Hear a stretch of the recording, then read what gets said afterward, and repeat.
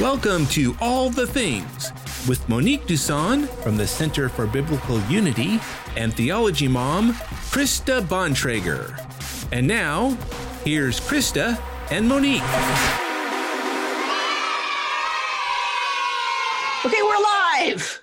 She's saying she can't see. All right, here we are. Hey, welcome to Saturday night. I am Monique Duson, and this is the show, All the Things, where we discuss all the things related to God, the Bible, and real life. And I'm Krista Bontrager, also known as Theology Mom.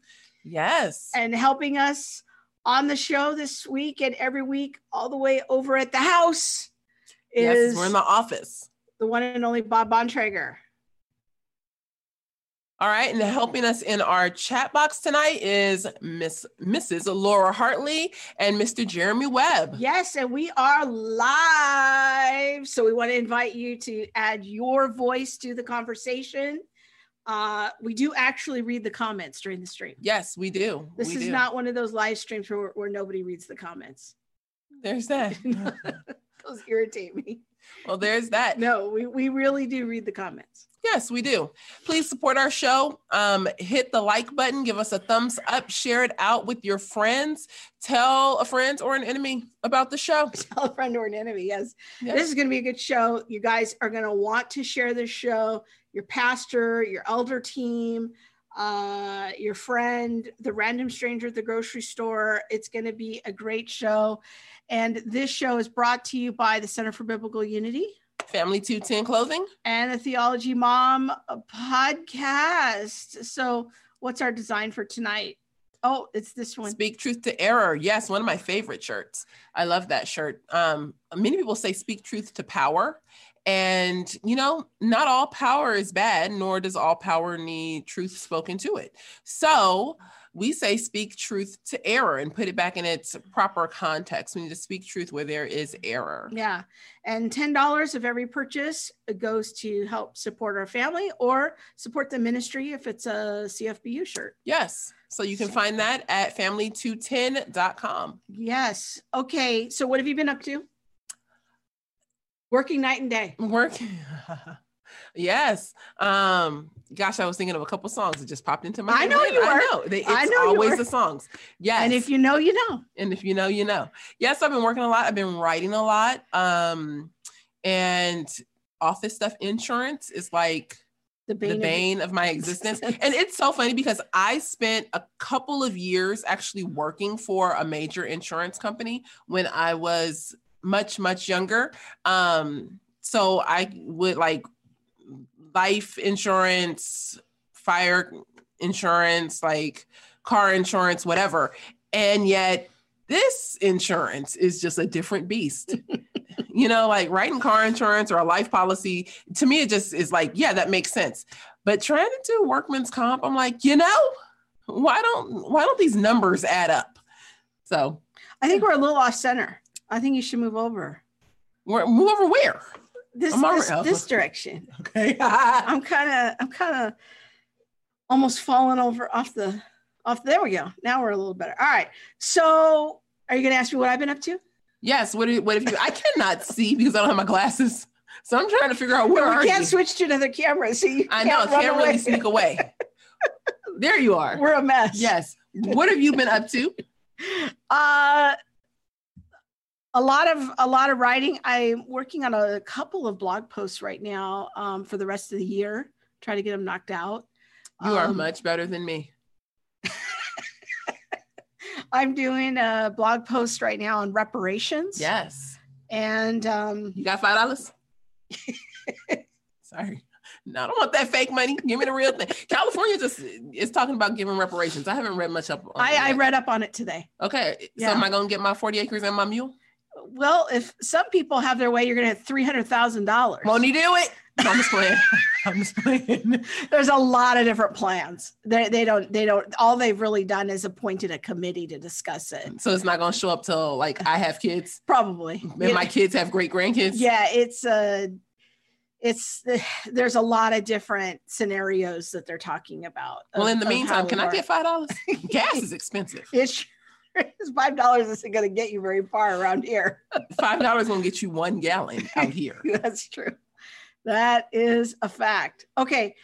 So let's check in with everybody, see who's on. Jeremy's here. Ashley's tuning in. Candy from Canada. Hello. Jamie. Yes. Jeff Allison. Davis. Oh, my Uncle Jeff. Hey.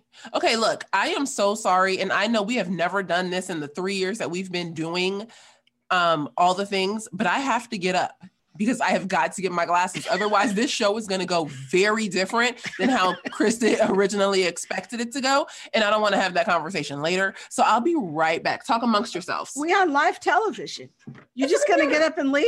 I got to get my glasses. Talk amongst yourselves. Okay. Well, all right, let me do some more check-ins here. Hopefully someone else is watching the stream. Okay, over on Facebook, Rihanna's here. Rihanna says, oh my goodness, California is about to be so broke. The country, the state, we got so many problems. When you go woke, you go broke.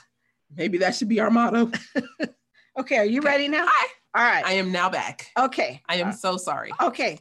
So big topic tonight. Yes. What's our big question? Should every church be multi-ethnic? And I'm so glad we're tackling this topic because we've normally tackled it privately, I think. Or in pieces here and there. Yeah. But we've never had the big discussion. I think when I came home and we were originally having our myriad of arguments, I was so in the mindset that every church had to be multi-ethnic. You had this big ideal. Yes. Yeah. And if every church wasn't multi-ethnic, then it was clearly in sin. Let's just be honest. Until one day, I remember we were on a walk and you were like, well, the church is multi-ethnic. And I was like, what church are you talking about? Because the church we were at the time, I was like, is this somebody I missed? Are you going to a different service? Do they hang out like in the back? I didn't know what you were talking about. But yes, you actually mentioned the global church. Yeah. And I was like, oh, I didn't think about that. But I think that was such a reflection of just how inwardly focused we can be as Americans. Yeah. And not really thinking about, the larger body of Christ. I don't know. What are your thoughts on, and I mean, not thoughts about all that, but some introductory comments. Yeah, introductory comments. I have to admit, like, it's not a question I had given a ton of thought to before we met and started interacting about it. I was just going on in my little merry life, Yes, I do know. I really do know. And then you're raising all these questions. I'm like, well, I've never thought of that before. Let me think about that. I don't know. That was like your favorite thing. She would multiple times a day. I've never thought about that before. Let me think about that. I mean, just slow down, calm down, and let me think about it. Because I am like level 100 when I talk about things that I am extremely passionate about. And I am extremely passionate about race, justice, and unity. And she'd be like, whoa. Like if I could do my Krista impersonation, whoa. I mean, hold on. Let me think about that. Yeah. So we're going to kind of start at the beginning and break it all the way down because when we're out on the road, we talk to a lot of pastors. They have this question. When I do Zoom calls with churches who inquire about having you or both of us come speak, this is an issue that comes up. So we have a fair amount of experience addressing this question, but I like what you said. We're going to kind of try to do the whole thing, kind of the biblical framework. Now, hopefully we'll have some follow-up conversations of the practicals with some pastors that are actually doing this. Yes. So we're not pretending to say like, hey, we've planted 45 churches and we know what's up. Yeah. We're just going to give a biblical framework as best as we understand it and as best as we've seen it lived out by churches that are doing this well. Yes. And try to address some big issues, because I think that when we talk to, in particular, white pastors, the question that's lingering in the back of their minds that some of them are even too afraid to even mention to us is that they're concerned that there's something defective about their church because it's predominantly white or monoethnic. They're not really sure what to do. They think maybe they should do something related to race. They're even maybe privately concerned their church might be racist. Mm-hmm. It's awkward for them to talk about it. So mm-hmm. we're going to have all the awkward questions tonight and try to talk about that. Okay. So something that we do a lot with the pastor when they come up and start asking us about this is we ask them a very direct question. Yeah. What's that? Should our church be multi-ethnic? Should all churches be multi-ethnic? Well, I think when they're asking about their church, they ask like, hey, should my church be multi-ethnic? Or should all churches be multi-ethnic? And they're normally like, They usually respond in one. They all respond kind of the same way, a quick, unqualified yes. Yes. They're very quick. And Allison's asking a really good question. She says, could you start by defining what multi-ethnic means? Yeah. Meaning not predominantly white or not primarily one ethnicity, like a Chinese church. This is a very important question. That we're going to get to it later. Yes. But because there is a little bit of an assumption behind that term. Mm-hmm. What would your answers be? I think that how it's often used in the evangelical vernacular is it refers to a predominantly white church taking steps to become more ethnically diverse. Yeah. That's typically how the term is used. Mm-hmm. So, all right. So pastors usually respond, should all churches be multi-ethnic? Should my church be multi-ethnic? They usually give a quick, unqualified yes. And then what's the Bible verse they all quote? Revelations 5 or Revelation 7. Yeah. Yeah. And every tribe, tongue, nation. Yeah. Bob's got that for us so he can put that up on the screen, because almost universally, this is the verse that pastors quote.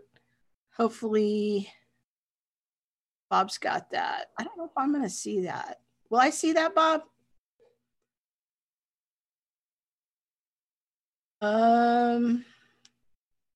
Maybe I won't.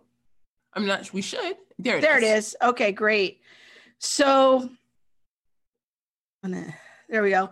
So this is John's vision of heaven. He says that there was a great multitude no one could count, every nation, tribe, people, language, standing before the throne, worshiping the Lamb. Every pastor that we talk to about this is the passage that they bring up as their proof text for why all churches should be multi-ethnic. Yes. I have a theory. I know you do. Because I got 100 of them. That this is a lot of social programming that's happened, especially over the last few years. Say more about that, because I have some thoughts about that too. Go ahead. I think that there's this idea floating around that the multi-ethnic church is the ideal, and there's so much messaging that if you are a predominantly white church, that there is something kind of defective about that, and that good leadership will transition that church into being more multi-ethnic, multicultural. Yes. So how I see it is that, and what I used to believe is that every church should reflect the kingdom of God or the kingdom of heaven. Revelation 7. Yeah. I know. Okay. And in doing that, one, we reflect heaven, but two, that to have an all white church, it is a bit defective. Like it will produce I would say like white supremacy, or it'll continue to perpetuate white privilege and all of those things. There wouldn't be any understanding of other people or other people groups that are also in the body. And so the call is for white churches to become multi-ethnic so that you can have a fuller revelation of the kingdom and who's represented in the kingdom. Yeah. So when we think about this passage, and our friend Uncle Jeff is a little bit, he's right in step with us. He says the revelation model, and Bob, this is on YouTube, the revelation model is not prescriptive but descriptive. And I think that what it's descriptive of is really, really important. Yes. That it's not describing the local church. Yes. It's describing the universal global church worshiping in the throne room of heaven, and that is a snapshot of a reality that's already happening and will continue to happen. Yes. And I think one of the things that we talked about early on is the reality of Matthew 28:19, and how in Matthew 28:19, we receive the command to go into all the nations. And as we go into all the nations, well, what happens? We spread the gospel. Evangelism takes place. People's hearts are transformed. People come into the kingdom. We see evidence of this at Pentecost. But when you look beyond Pentecost and you see what's happened over the last 2,000 plus years, the result of that is a multi-ethnic body. And that is greater than the individual local church. Yeah. So when we think about Revelation 7, what we're talking about is the global church, the historic church, the universal church. But you're absolutely right. And Bob could put up Matthew 28:19 or 18-20. I think I sent that to him so that, we can see Jesus's kind of some of the final commands of Jesus. All authority in heaven and on earth has been given to me. Therefore, go. He's telling the disciples, therefore you go and make disciples of all nations. So there, Jesus is more explicitly starting to open it up to the Gentiles, baptizing them in the name of the Father, Son, and Holy Spirit, teaching them to obey everything I've commanded you. Surely I am with you always to the very end of the age. So Jesus leaves them with that command. Acts 1:8 gives them the power of the Holy Spirit. Yes. Then we go to Acts chapter 2. Bob, could you put that up there for us? 2 is Pentecost. I like to say it the way that our friend Dr. Harold Felder says it. The church has been multi-ethnic since the beginning. Yeah, since Pentecost. Yes. Yeah. And, I love the way that he says that because, we see here as the Holy Spirit goes out, it says, there were God-fearing Jews in Jerusalem from every nation under heaven. Well, what that's meaning is every nation in the Roman Empire, was the known world to them. And they start hearing the gospel being proclaimed in the languages that they can understand. And it lists here the Parthians, Medes, Elamites, Mesopotamians, Judea, Cappadocia, Pontus, Asia, Phrygia, Pamphylia, Egypt, parts of Libya, and Libya's in North Africa, near Cyrene, visitors from Rome, both Jews and converts to Judaism, Cretans and Arabs, hearing them declare the wonders in their own languages. Immediately, the church is multilingual at minimum, but multicultural also. So this idea that, the church is white is certainly not the perspective of Scripture, nor is it the reality when we look at the global church. So do you have any thoughts you want to add there? No, I just think it's so interesting that, we do have a multi-ethnic, multilingual, multicultural body. That is the body of Christ. And yet when we hear the conversation on church and diversity here in America, you would think that the majority of, the church around the world is white, is impacted by white supremacy, white systems, white privilege, and everything about, our faith is just white, needs to be decolonized. And it's not true. Yeah. Candy's got a great comment here on YouTube. She says, I totally agree. Having been on a few mission trips, there is how I see the diversity of the church. it's beautiful to see my brothers and sisters in Christ of all nations and tongues. Yeah, I agree. And I think for me, that was impactful in going on a lot of mission trips as a teenager, going down to Mexico, helping with a church plant multiple times. And just in that little tiny situation, seeing, those brothers and sisters in Christ. But it is unrealistic, Candy. I think you're right, to expect a level of diversity in a rural community that might be more homogeneous or monocultural, which is the perfect transition to kind of the next big point is, okay, we've established the global church is already multi-ethnic, multicultural, multilingual. It's been that way since Pentecost. Now let's zoom in for the close-up. Local church. Let's get into that. Let's do it. Yeah. Because there are many, I think, and again, this isn't to sound racist at all, but there are many, we talk to many white pastors who are guilt-ridden, and to a degree, I would say probably like they feel a sense of shame, a sense of shame about their local community not being more diverse, which also begs to ask the question, what is your definition of diversity? Or if you're only looking at, ethnic diversity, I think you're going to miss a lot in people in general, because people are extremely diverse, whether they, bear the same skin color or not. But I think that there are a lot of pastors really struggling with this question. Yeah. I think the lingering question, based on my conversations with a lot of them, is, oh no, is something defective or sinful about my church? Yes, because it's majority white. And they're very nervous to even articulate it. You could tell, like, when you're talking to them, they start shifting their weight and looking down, and they're struggling with putting the words together sometimes. And I feel for them because there is a lot of cultural pressure for them on this issue. Well, I mean, you think about what's happening in culture, and the phrase that I keep coming back to is this "be less white." Yeah. That I think that one phrase,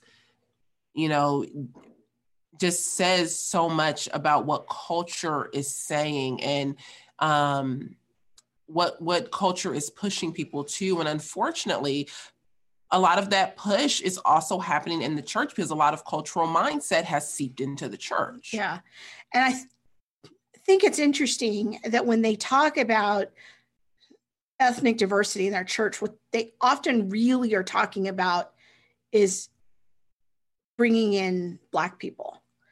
It's girl, here we go. All right. It's not that we're gonna, I don't know why, but it doesn't seem like other ethnicities are seen as being completely ethnically diverse. That's because in our current conversation on race, it is very much a Black-white binary, in my personal opinion.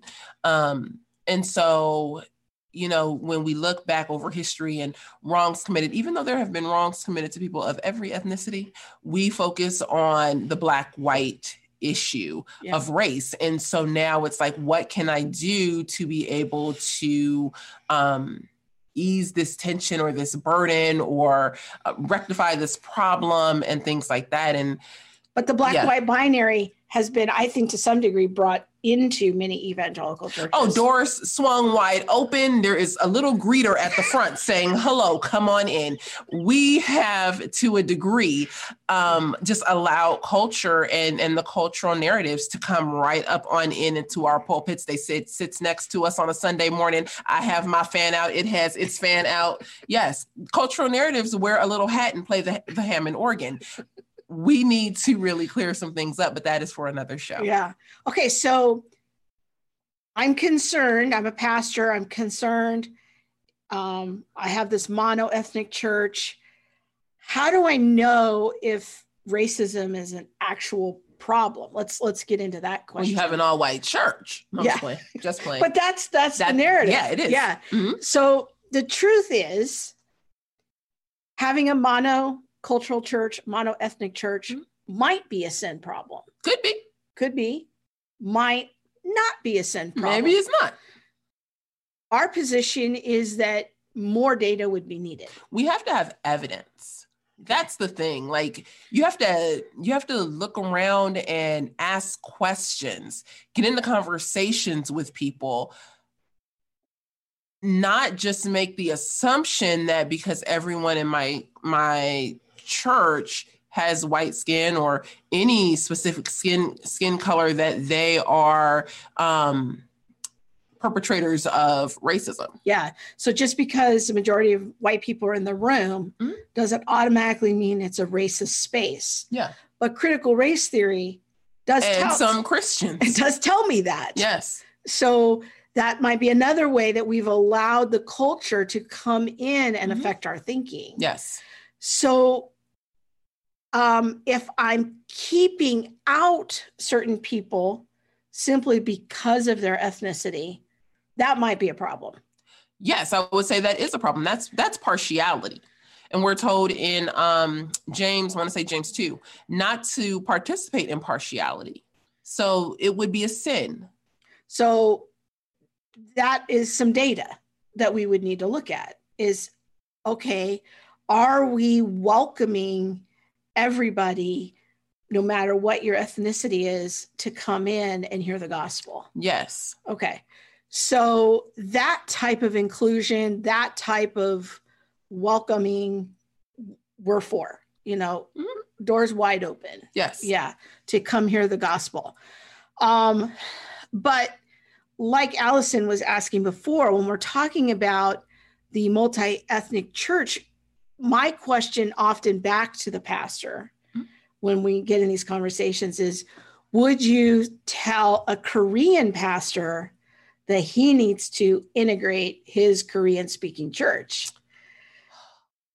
Because it's mono-ethnic. Because if there's something defective about a mono-ethnic church, then we're going to have to tell all the Korean pastors, the Chinese pastors, the Farsi speaking churches, that they need to integrate. Now, here's a question that I think is fair to ask. Because it's a principle. I think it's a principle, but those churches are based on language. Yes. Whereas a white church would share the same language as a Black church. But they wouldn't necessarily always share the same culture. Yes. So, all right, let's change the scenario a little bit. Let's say that you have two different cultures. Could they authentically conduct a worship service in a way that reflects, part of their culture, maybe in their music? Yeah. Or, maybe they do readings out of scripture in two different languages. Maybe there's a multi-generational situation or something. So, it's worth investigating. Yes. Why is my church mono-ethnic? Yes. That's the big question. Okay. Why is it mono-ethnic? Is it because of sin and partiality, or is it because of worship preference? Is it because music style? There could be a myriad of reasons why your church may be mono-ethnic. And this is outside of just looking at like white churches, quote unquote, but any church can look and say, hey, why is my church mono-ethnic? Yeah. And inquire about that. Yeah. Because the reasons might be benign. Yeah. Or they might not be. And so, and like someone, I think Candy mentioned earlier, what about rural churches? I mean, if you are a pastor and you're shepherding Christians in rural Wyoming, where in a city where they might have 7 African Americans, having a multi-ethnic church might be difficult. Yeah. I mean, I know that there are some people who do rural. I mean, some Black people who do rural. I'm not one of them. So you can have a program to bring me in. I'm not. No. But like we were recently in a church in Pennsylvania where it was a multicultural church in that everybody basically was white, but that represented two different cultures. Yes. There was a significant amount of the congregation who had come out of the Amish community. Mm-hmm. And that's definitely its different own culture. Mm-hmm. And then others were more evangelical, upbringing. And here was this church that was sitting right on the border of Amish community. And I would say 40 to 50% of the women that night at that women's conference mm-hmm. we were at had come out of the Amish or Mennonite community. And so they were bringing their culture with them. Yes. Some of them were still dressing in aspects of Mennonite culture, head coverings and dresses and that sort of a thing. But then there were women there, no head coverings and pants. Yeah. And they were all worshiping together. So yes. that was a situation of two very different cultures coming together in Christ. Everyone looks the same externally. But there's different cultures. There's different cultures. Yeah. So, and the more I reflect on this, I think the issue of that you brought up earlier about music preference mm-hmm. is just such a big one. Yes. It really does. Yes, it does. Divide people more than we realize. It does. And, I remember bringing this up in a couple of different places. I don't know how deep we have gone into this, but a lot of times the response is, well, why can't you just sing these songs? With no regard to, well, I might have a different culture, different style of worship preference. And while, yes, I do see that preference and things like that are not the end all be all, but it does go into my culture. And so to a degree, I think when we're looking at making working to create like a multi-ethnic local church, if people aren't willing to say, hey, this is what we could do here to, be, I don't like the word inclusive, but that's what we have, to be inclusive of others or to expand our worship to include the other cultures that are here. I think people will tend to self-select out into churches that reflect the culture or style of music that they're used to. Rihanna, Bob, over on... I was thinking about her when I said, not all of us. I said, I'm not one for rural, but she was the exact person I was thinking about. Over on CFBU Facebook, Rihanna's got a great comment. Being a church planter in a very, very rural, very small town where my family was the only Black family in town, while I saw a very non-diverse local church community as far as ethnicity goes, we were very welcomed and embraced. We became a real church family, and our skin color was not an issue for the 7 years we were there. But it's very unrealistic to expect them to be able to be a multi-ethnic church since there was no real other diversity in these kinds of towns. And I think that that's realistic, for many people. But some of these pastors that we've talked to live in white areas and they still have the guilt. Mm-hmm. And we're like, it's okay. Mm-hmm. It's okay. It is, so good. Jeremy said Monique just touched the third rail. Music. Yeah. It's real. It is real. And it goes both ways. I had a conversation with 4 women in Pennsylvania who were kind of upset about my message, if we're honest. And the topic of white systems came up and white supremacy and things like that. And we talked about church and worship being one of those things. And I gave the example. I said, well, if we're going to look at privilege, don't you think that in a Black church, if we are not changing our worship, because it was white privilege, white people don't change their music when a Black person comes in. I said, well, wouldn't it be a Black privilege because Black people don't change their music when a white person comes in? They said, no, that's just preference. I laughed so hard. I tried not to laugh, too hard, but I did laugh. Music is something that I think people hold near and dear to their heart. And my worship style, my this, my that, and I'm guilty of it too. So yeah, but it is definitely it's a real challenge. It is. It's a sensitive subject. And if you're going to have a multi ethnic, multicultural church, there's going to have to be a lot of conversation about music, and you're going to have a group of people who are willing to have give and take and learn about each other's heart song, you know? Yes. So, and please let's have a clapping class. Can we clap on the 2 and the 4? Sorry. Very good. All right. So talked about some good principles here as we're gathering more data to figure out if there's a problem in our church. You know, some things I want to talk about, some things to help our elders, our pastors to think about as potentially helpful questions to investigate. Hey, is this a problem? Is being a monoethnic, monocultural church a problem? The big question you and I always like to start people with is, does the church reflect the demographics of the surrounding community? Yes. Say within the 2 to 5 mile radius of the church building. This is a very basic step, but it's often a new thought.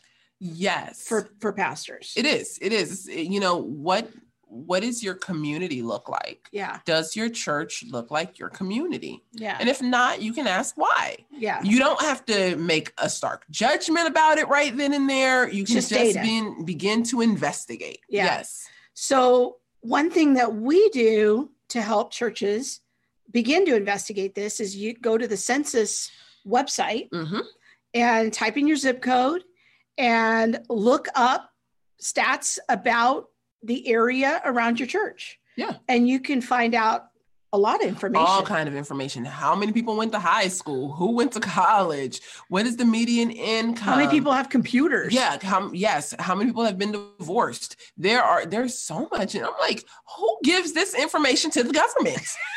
Apparently a lot of people. I said they can't track me down. The devil is a lie. But I'm still writing with a pen and paper. But you can kind of begin to put together a profile of the community that surrounds your church. And then you could look at, you know, who's in your church and begin to compare. Like, are we a reflection of our community? And if it might not necessarily automatically be a problem if they don't match, that might be more opportunity for investigation. Yeah. You know, we're not saying it's an automatic, like, oh, your church is now racist. It doesn't reflect the community. But I think this really helps to provide a provocative question to help leaders dig in. Yes. Let me give you an example. Growing up, probably in my early 20s, I went to one church in the city that I lived, and a couple blocks down, there was another church. And this church, like, it had a very old, he was, I don't want to say very old, but he was oldish, white pastor, very just like, he was very just straight, like straight laced, like no flair. And I'm not trying to be mean. I'm really not. I'm just like, there was no like sparks and bells and whistles. Like, he was just who he was, and he was confident in who he was. And I was like, okay, good for you. But he pastored a very multi-ethnic church, very diverse. Everyone was rushing to this church. Now, my church on the other side of town wasn't bad. It was multi-ethnic, but it wasn't, in my personal opinion, what this church was. Come to find out later on that this church actually had a lot of biblical issues happening in it because the pastor wasn't necessarily holding people accountable. So I'm saying this because just because this church may have reflected the community and seem to have a lot of things going on that another pastor might covet or want, doesn't actually mean that they are upholding a biblical precedent. And so when we say, look into your community and do you reflect, you know, what your community is, if you see another church that is reflective of that community, that doesn't mean that you need to necessarily jump on that bandwagon and go and try to replicate that church. You also have to remember what God is calling you to, and how he's calling you to serve your community and the people that he's put in your path to shepherd. Because you never know, just because the grass look greener on the other side, don't mean that it always is. But that kind of brings us to exploring, you know, why it's the case. Yes. That the church might not reflect the community. And why is our church monoethnic or monocultural? Again, doesn't automatically mean a bad. We're just looking into it. We're trying to have a mindset of curiosity, digging in, investigating, getting data. Yeah. Now, possibilities. We could entertain the idea. I call it trying on an idea. We could try on the idea that maybe our leadership is apathetic about reaching the community. Yeah. Or maybe we have very energized leadership, but we have apathetic congregants. Yes. They don't have a vision for leading the community. Well, then maybe we need to start probing, well, why is that? Yeah. Have we done proper discipleship of our congregation? Have we maybe not communicated our vision very clearly? Do we not have a clear plan? So again, this is all under the umbrella of investigation. Yes, getting their data. Maybe this is just, oh my word, this is a blind spot. It's an undetected oversight. Yeah. How did I miss it up until now?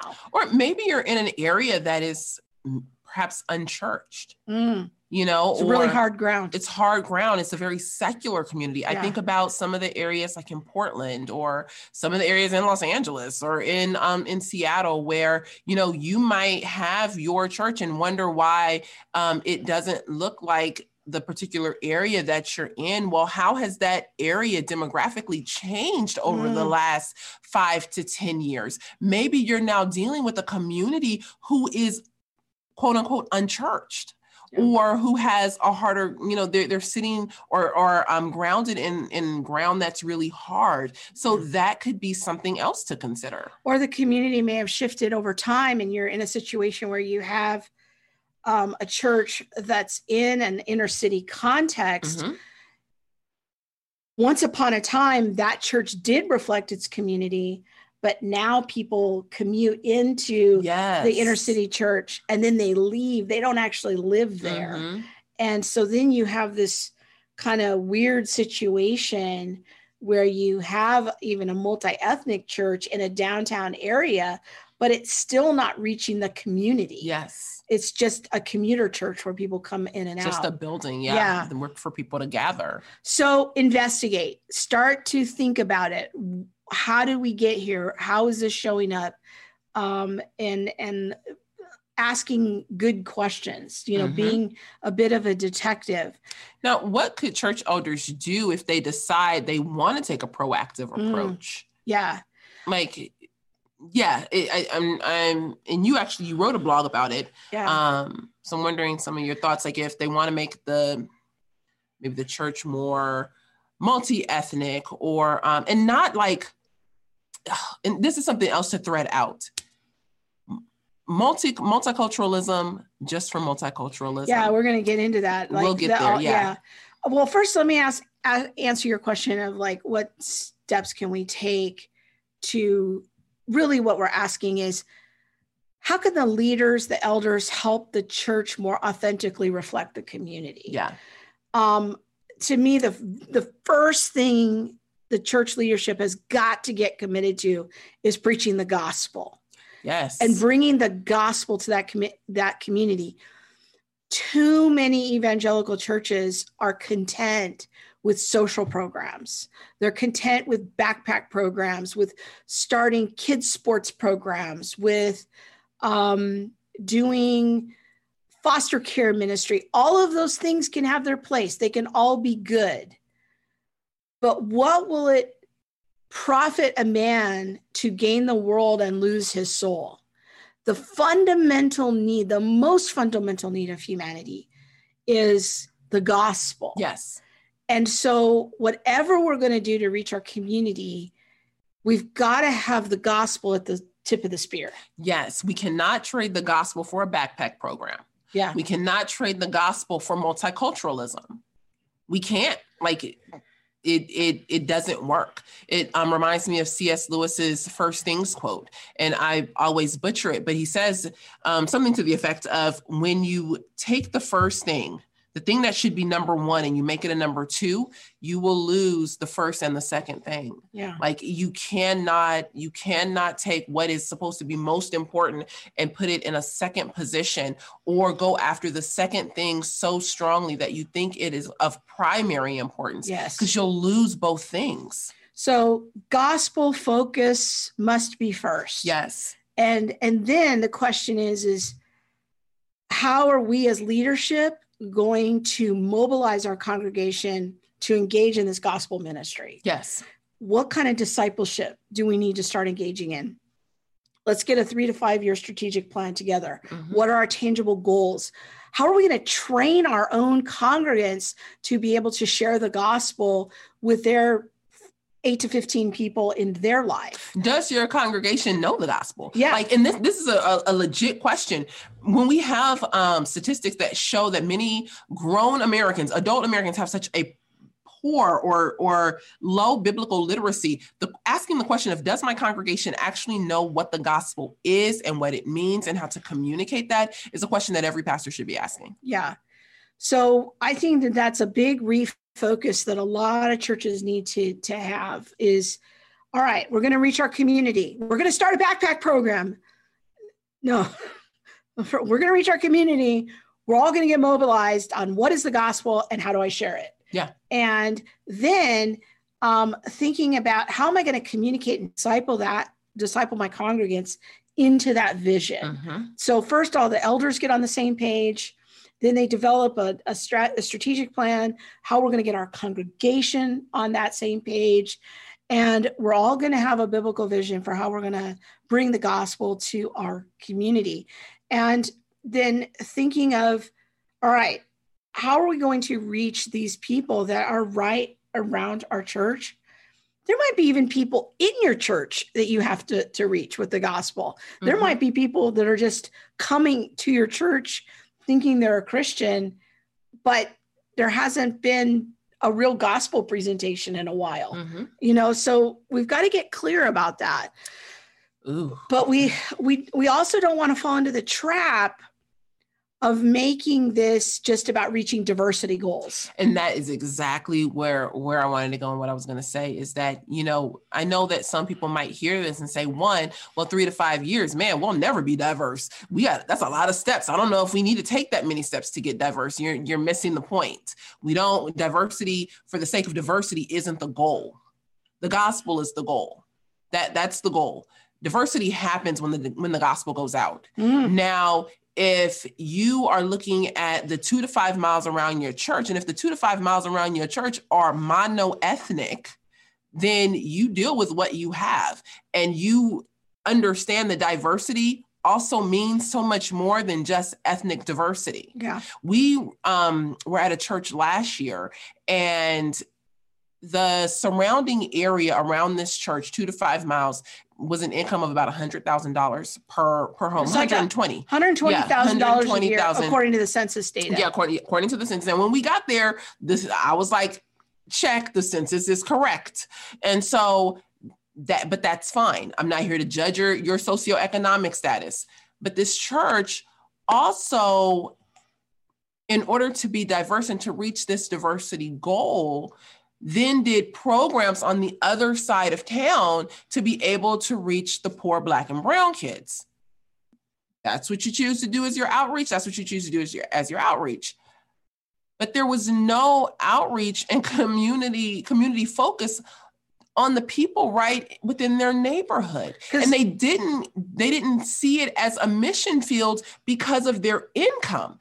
Now, if I go one step further, there was actually someone, this was in the height of COVID, there was someone who was actually in their church whose car in the middle of COVID broke down, and they didn't have a way to get to church. And they talked about this person as if, she hasn't been here in a while because her car broke down. And it's a very affluent, it was a more affluent area. I'm not going to say very affluent, but it was a more affluent area. So you don't have buses don't tend to run in affluent areas. Okay. So if you didn't know that buses don't run in affluent areas, usually you can check that out. But this person didn't have a way to get to church. And so I was like, y'all taking your resources all the way 20 miles down the highway to go and reach out to another community. And yet you're missing the people within the 2 to 5 miles around your church. And the person in your church, actually, there's no resource for her to get to church, all because the people around your church are monoethnic and of a certain socioeconomic status. This is what we don't do. This is what we don't do. We stay gospel-centered. We look around our church and we don't judge that the people around our church don't need the gospel. People around our church definitely need. They might have different needs. Yeah, but there is a need. Yeah. So in that community, even though there was a ton of financial affluence, there was still deep spiritual poverty. Mm-hmm. And so we can't miss a group just because they're affluent or just because they're white or whatever. We cannot make that mistake. I would challenge people to really consider what your definition of diversity is. Yeah. And then get into the Bible and understand how does the scripture define diversity or consider diversity. Yeah.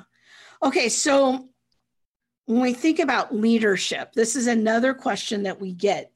This is a fun one. Go ahead. People ask us, can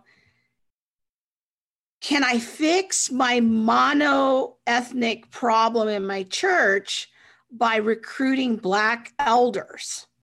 And they always want Black elders. They don't, they don't want Asian elders. I don't know, but they'll come to us and ask us, is this how I can fix my problem?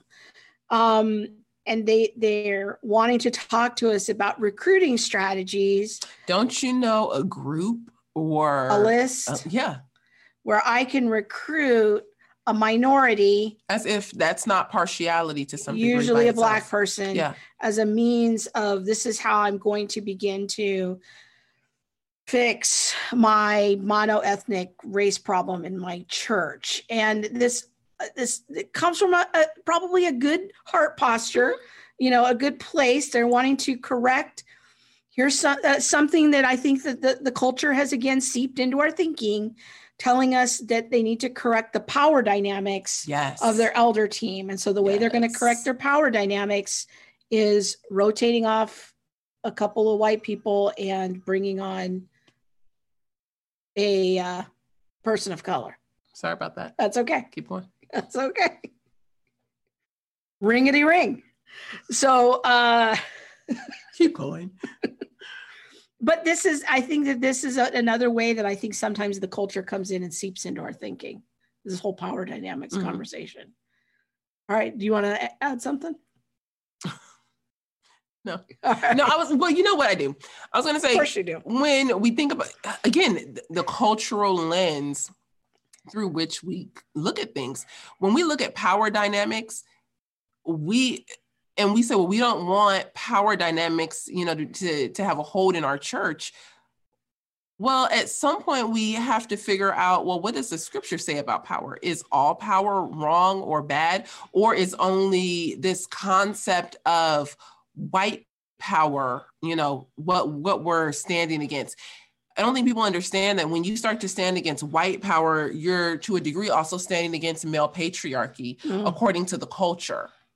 But yet, what do you do with God who, describes himself in scripture as man? What do you do with Jesus or as a male? What do you, not saying that God was a physical, like that. But describing as father. Father, yes. Yeah. Thank you. What do you do with Jesus who came in the flesh as a physical man? What do you do with the priesthood? What do you do with senior pastors who are men? There's power dynamics within church. There's power dynamics in the scriptures. God claims that there is no one above him. I know you talk about that's not a power dynamic. I don't really know what to tell you, but that is not according to what our culture defines as power dynamics, but hierarchies that is a hierarchy. Hierarchies are part of the created order, definitely. So when we're thinking about biblical leadership, biblically qualified leadership, it's another issue that I think pastors have to think carefully about, because we hear a lot of stories of elders being in that office because they are successful in business, because they donate a certain amount to the church. Oh, that's ugly. Go ahead. Yeah. We had a letter to that effect recently. People who aren't meeting the biblical qualifications of leadership. So looking at Titus chapter 1, 1 Timothy chapter 3, there are very specific criteria for leadership in a local church. And melanin is not a part of that list. It is not. Being able to correct someone's doctrine, preserve sound doctrine in the church, being able to teach sound doctrine, having a life that is morally upright, not being a person who's greedy or quick to be angry. Making sure your kid's in order. Yeah. So there's a lot of qualifications. We need to go back to the scripture and start with that as our foundation. Because yes. But recruiting elders based on melanin is, in my opinion, a form of adding to the law of God. It is not a biblical criteria for leadership. Now, that's an unpopular opinion. That is an unpopular opinion, especially when, and this is going to be ugly, and I'm just going to apologize right now. But what you're seeing in some churches is like, yeah, we can overlook the fact that, they've been divorced 4 times and, he's sorting some things out with his kids, and, he and his wife are his current wife are but he Black. We don't do that. Like, that's not how we participate. It's just not. We cannot give people passes because of their melanin count. Yeah. That's not how church tradition has done things. It's not how our church fathers have, instructed us in the faith. And it is not what the scriptures say. So when we're wondering, how do I select an elder? How do I select a pastor for my church? We need to look to the things that the church has been built upon, the scriptures, the traditions, and the fathers. Yeah. So when we're thinking about leadership, there's a great example in Acts chapter 13. And I don't know if Bob has that. I can't remember if I sent it to him or not. But if you read the first 3 verses of Acts chapter 13, you get this awesome list of, there it is. Bob the Magic Man, he's got it. The church in Antioch, which is the sending church for Paul and Barnabas when they're sent out on their missionary journey. And it says that there were prophets and teachers there: Barnabas, Simeon, called Niger, Lucius of Cyrene, so it's North Africa, Manaen, who has been brought up with Herod the Tetrarch, and Saul. So we have right here just this little snapshot of the leadership in the Antioch church. And they are multi-ethnic. And we would see us, I'm going to talk about Acts 6 in just a minute in a different context, but that would be another example. And so the leadership in the church in Antioch is organically multi-ethnic. It's a mixture of Greek-speaking Jews, Roman citizens, even somebody from North Africa. Yeah. So multicultural, multi-ethnic leadership was not the result of a calculated campaign to even out racial power dynamics. So they didn't have a list? It was the natural outworking of the Holy Spirit. And so, again, these leaders, the assumption is that they were identified based on their godly character. They were based on the criteria that Paul outlines in Titus and Timothy, not their ethnic identity. The ethnic identity is there as a natural outworking to demonstrate the power of the gospel. So this is why we have been strongly cautioning churches for 2 years now against recruiting elders and staff simply to meet diversity goals. Yes. That's not how we should be. That's a worldly standard. And I think that could even quickly degenerate into like this terrible form of tokenism. Yeah, tokenism, yes, definitely. partiality, missing people who are right before you, who may be the best fit, who may be the people that could, really help not take your church to the next level in the way, this popular way, but help, disciple your people, and bring them farther along in the word of God. So yes, I won't go down the Katandri trail, but I think that doing that, looking for someone based specifically on their melanin count is a cultural aspect. You saw this happening in the Supreme Court. That was the Ketanji situation. We should. You went there anyways. I did. We should not be acting like the culture. If I notice that the culture is doing something, and I see it happening in my church, I just, shucky ducky quack quack. We need to shut this down quick, because there aren't many things that the culture is doing that I would want to see reflected in my church. Yeah. Does that mean that the culture can never borrow from my worldview? No. But by and large, if it's happening in the culture and we're adopting that and bringing that into the church, we've gone astray. Yeah. We've left the path. Yeah. Now, I will say that I think that there's a really helpful example and I'm going to call it a descriptive example.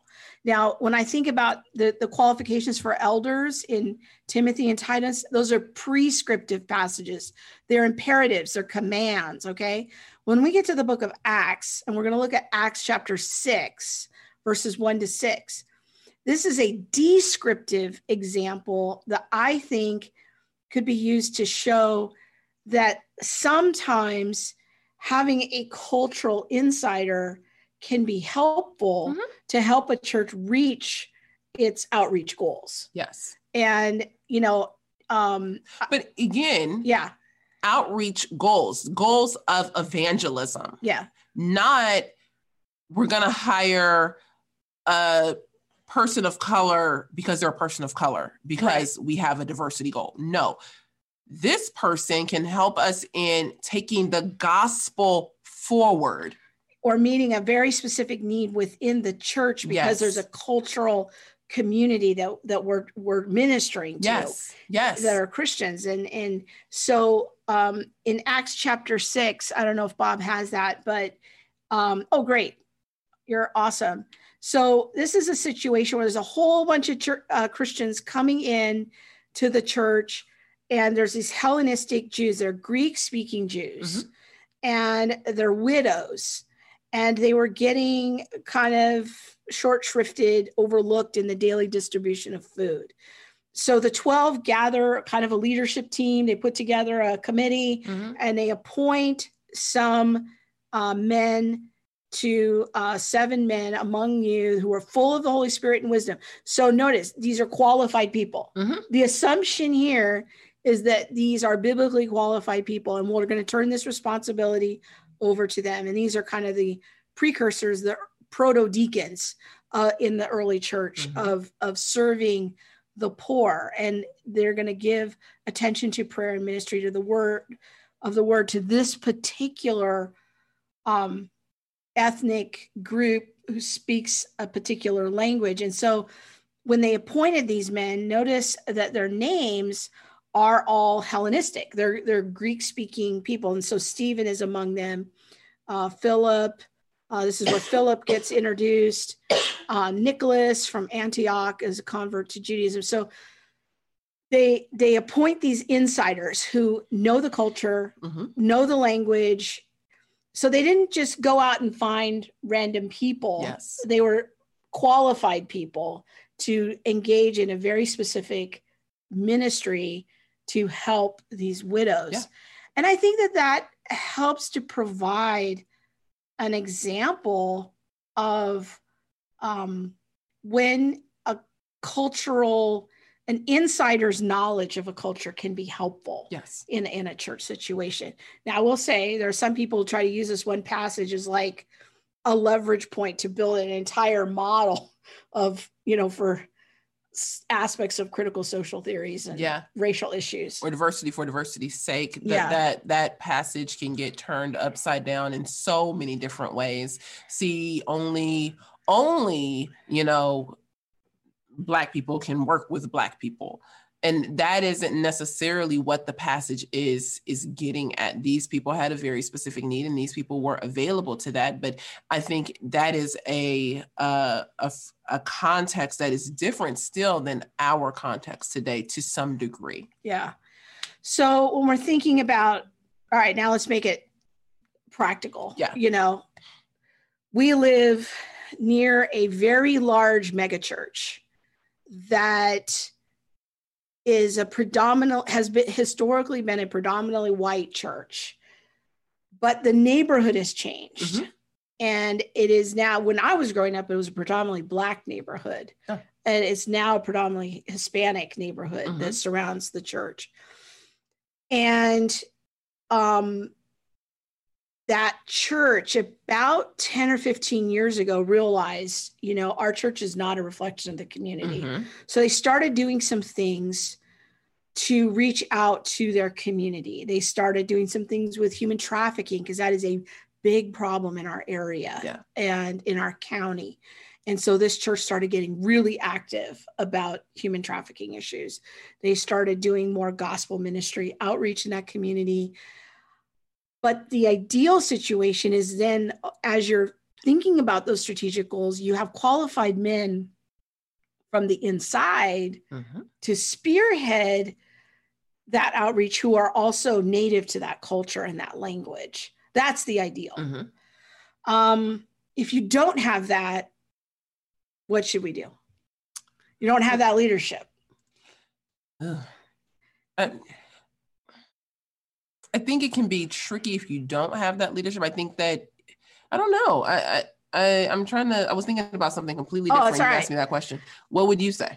I would say, well, first of all, you got to notice, like, oh, look, we want to reach our community, but we don't actually have anybody who's culturally or linguistically native to the very community we want to reach. Yes. So we're going to have to maybe first get a plan of, do we have a man in our congregation that maybe isn't an elder yet, but could be a qualified elder that we add to our elder team? Yes, I'm with you. Or maybe we need to think about, you know what we need to be doing is having a program to train up more elders. Yes, we're on the same page. I was thinking, you know, when we want to reach, or when we want to raise up elders or pastors or, you know, deacon teams and things like that are diverse, how do we do that? By looking within the congregation that is built up of people within the community.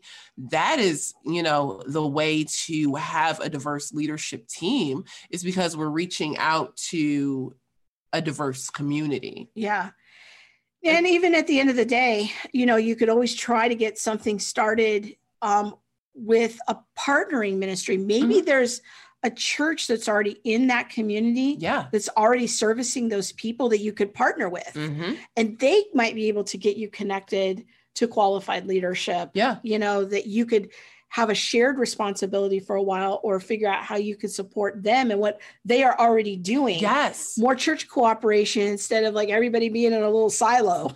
Yeah. And outside of the realm of diversity or ethnic diversity, we had a conversation with someone, maybe it was just me, but someone who leads a deaf community, they do deaf worship. And the Christian deaf community is extremely small here in the States.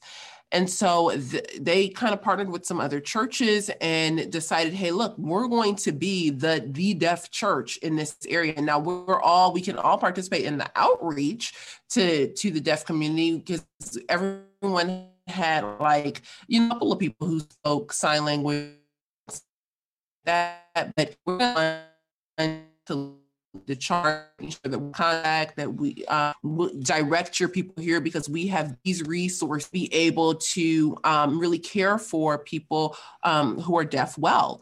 And so it's like a conglomerate of churches who are doing this, but you know, one church is the place where they land. And so I just think that, to your point, like, how can we work together? This isn't necessarily for diversity of ethnicity, but it is diversity in more of the larger scope. Yeah. So we've talked a lot about white church issues. Yeah. Let's talk for a few minutes as we wrap up here about Black church issues. Now, how you going to say as we wrap up? The Black church, that's a whole nother show, but go ahead. Well, in the Black church way, you say, well, it'll just be a minute and I'll be out of your way. I'll be out of your way. Mm-hmm. Go ahead.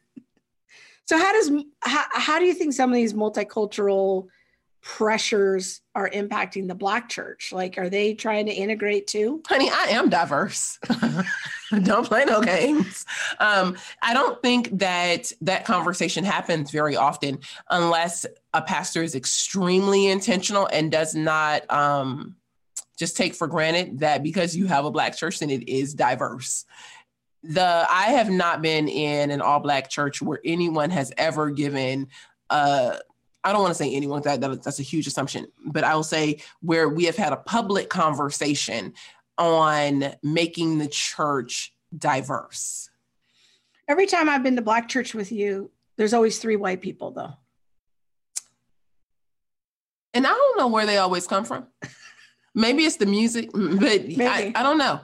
But yeah, there hasn't, in my experience, there isn't intentional conversation on how can we have more ethnic diversity. The conversation is that we are diverse. Now, we might have, festivals or feasts or, things like that where everybody kind of, like multicultural festivals, everybody just brings a little dish from, something like that. But not too many people give a thought if there isn't a German dish there or someone representing Sweden or France or, so, and not to say that, those places are only white, but it really doesn't, we don't have that pressure. But I think that is something that we should be investigating. Like, why do we put such a hard pressure on white churches to become diverse and multi-ethnic? And yet many, I would say there are quite a few people within Black churches who would not go and, sit at a white church, usually because of worship preference. But, I think with the conversation of safe space and all of that, there are a lot of people who, would not choose to worship at an all white congregation. But do we think that we don't have any responsibility to bear in the multicultural conversation? I think that that's something that we should be really considering because we are the body as well. And as part of the body, we also participate in these conversations. Once again, we want to encourage you to go check out our friends at Impact 360. We're going to be speaking there again in a couple of months at their summer camp. Yes. Yeah. Monique can't remember. Trying to think. Candy made a comment about the video. She said, after this convo, I now notice how white this Impact 360 ad is. Nothing wrong with that. I just suddenly notice it now. Very, very interesting observation. I think that is a conversation that many organizations like Impact 360 could find themselves in. Impact 360 is located in a very, very rural part of Georgia. And ministries like theirs that are, more out in the woods. I'm from LA, that it is the woods. Rihanna will be sending her children there. There it is. She likes fishing and being outside. No. But, and on a serious note, if you aren't careful, the question can start to be, well, is there something wrong with our ministry? What's wrong with our ministry? How can we, make our ministry more diverse? We need to, and then you start to chase this diversity goal instead of chasing Jesus and wanting to send out the gospel. And so, Impact 360 has, has an awesome ministry to young people. And when we've gone, I think that the groups are predominantly white, but that doesn't mean that, one, there's anything wrong with that, the groups of students, and two, that it is only white, because it's not. Yeah. All right, let's go to Bob. We're going to go to Facebook, the CFBU feed. There's a good comment there. Tell them what it is. From Rihanna. She says, should I wait for him to get it? I'm sure we got a team of people. Awesome. There we working go. on it. All right, there she it says, is. I think the churches that are quote unquote all Black think they have a right to be that way because of the history of having to have their own churches as slaves and back in Jim Crow days.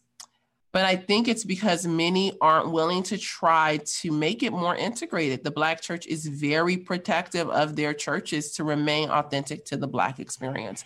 I would say, yeah, that's been a lot of what I've seen as well. That because there was a necessity for the Black church. There was a necessity for the Black church, especially, with the church in Philadelphia and I think his name was Robert Allen and Absalom Jones and, these people who really formed the Black church. There was a need. If Blacks were going to be able to worship and worship together, there was a need for a Black church community. And so, I think we should now be asking other questions, though, on how do we ease up on our, level of protection of the Black church? And is there a Black experience that needs to be protected? Yeah, good questions. All right, let's go out to YouTube, Bob. And we're going to kind of scroll through some of the comments. All right, can you scroll up? Yeah, that one Black girl was in every shot. We noticed that too, Candy. Yeah. All right. Yeah. Go ahead and scroll up. This is a good question. Jamie says, in my experience, church leaders often hesitate to partner with churches that belong to other denominations. You've had some. Yes, I have a lot of thoughts about that. And a lot of experience. Yes. Where it is like, well, they are the Assemblies of God, and so we can't partner with them. We are Baptist, and or you we faced are this in previous situations, yeah. Mm-hmm. And many people suffer. I think people don't understand that there's a real suffering that happens in communities when churches participate like that. Yeah. There was another comment I wanted to do on YouTube. Is it that one?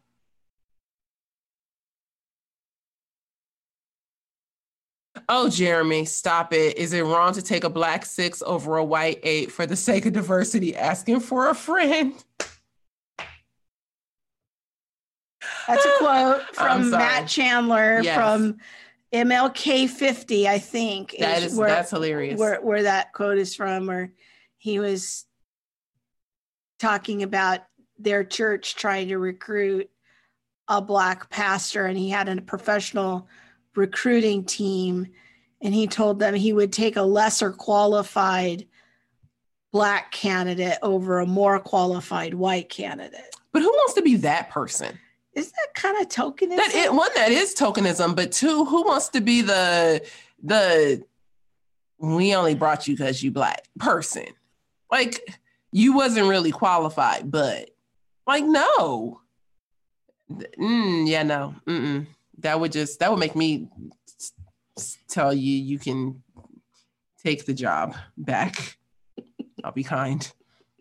That's the sanitized version of that. Kathy Ann Tilly says, suffer how many other churches should not put up together. Okay, so, and I'll give a specific example. I was working in social service, and I was working in a Christian social service agency. And oftentimes, many of the churches would come and like drop off food and things like this at this one central location that I worked at. So it didn't matter what the denomination was. The congregants would just come and, help keep the shelves lined with food or with body wash and things like that. Well, I want to say it was right when COVID was starting, we were feeding somewhere, hundreds, thousands. Yeah. Thousands of people. And so it was at the food pantry where I was working. And I had a thought of, hey, if we could get these churches to actually work together, then we wouldn't have, everybody just bringing rice, or if, there could be a concerted effort to fundraise for, this thing, and every church gave $1,000. And I'm not talking about, a small storefront church or things like that. I'm talking about very affluent churches. And there was about 5 within this. It's a very affluent area. Yeah. So I was looking at, I think it's 5 churches in maybe a 2 to 3 mile radius. And they were just like, no, that's not, and we can't, you want us to come together? Not going to happen. And so I was just like, well, people are literally suffering because we won't come together. Like we could, use this opportunity to share the gospel, to get creative about how we share the gospel, to get creative about how we help to meet needs and things like that. And so, yeah, that's where that comment came from. Okay, I want to kind of round things out tonight and just let you know that I have a blog post on this topic. The moderators have put it in the chat for everyone. It's called, Should Every Church Be Multi-Ethnic? It's located at the Center for Biblical Unity blog, and people can check that out. So be sure to share the show and the blog post with the pastor, your leadership team, people that you think will be interested in. Many of these principles that we've outlined tonight could even be applied in ministry contexts, Christian school contexts, not just for churches. Yeah, definitely. Yeah. And also, I would just encourage you to really think about how you consider diversity. I think there's a lot of pressure to be ethnically diverse, but what about being socioeconomically diverse? What about being diverse, having a diverse age group in your congregation? What about having a diverse set of abilities? Are there people who can minister or communicate with someone who may speak sign language? What does diversity truly look like? Or are we caught up in the culture's definition of diversity? Yeah. And we recognize, we want to just give a shout out to all the faithful pastors out there. Yes. We know that many of you are grinding out for the glory of God and to spread the gospel. You're working in small to mid-sized churches. You don't have a big platform. And we want to say thank you for your faithfulness. Your congregation thanks you. And we recognize that there are many, many challenges in being a pastor. We're here to support you. If you want to reach out to us, we're here. And we've given you a lot of tips tonight and things that we normally keep behind, the closed door and on Zoom. But we're sharing a lot of great information tonight that we hope will help push you a little bit further down the road. Our hope is to provide a way to think about the multi-ethnic church issue that is founded on Scripture first, not on the whims of cultural pressure. For some, this is going to provide some relief. For others, it might open some new challenges. Yeah. But we're here, so reach out to us. Yeah. Remember, diversity for diversity's sake is not the goal. The goal is always to share the gospel. That's so good. All right, my friends, make sure you are subscribed both to All the Things and the Off Code podcast, because Off Code drops tonight at midnight. Oh, you guys, I hope you like it. I'm so excited about this episode. We're going to introduce you to a new friend. Yes. That we know you're going to love. You'll probably be seeing more of him. Yes. Can I tell them what the topic's about? Yeah. All right. We're going to talk about Freemasonry within the Black community and the Black church. I know many people don't think about it, but yes, it is. It's something that definitely impacts the Black community and the Black church. So they're going to offer some thoughts. Yes. All right, dear friends, we love you. Take care. God bless. God bless. Thanks for listening to All the Things. Be sure to subscribe to our website at allthethingshow.com and find us on YouTube, Facebook, Instagram, or wherever you stream your podcast. Be sure to hit that subscribe button and the bell so you'll receive alerts when we post new shows. We'll see you next week.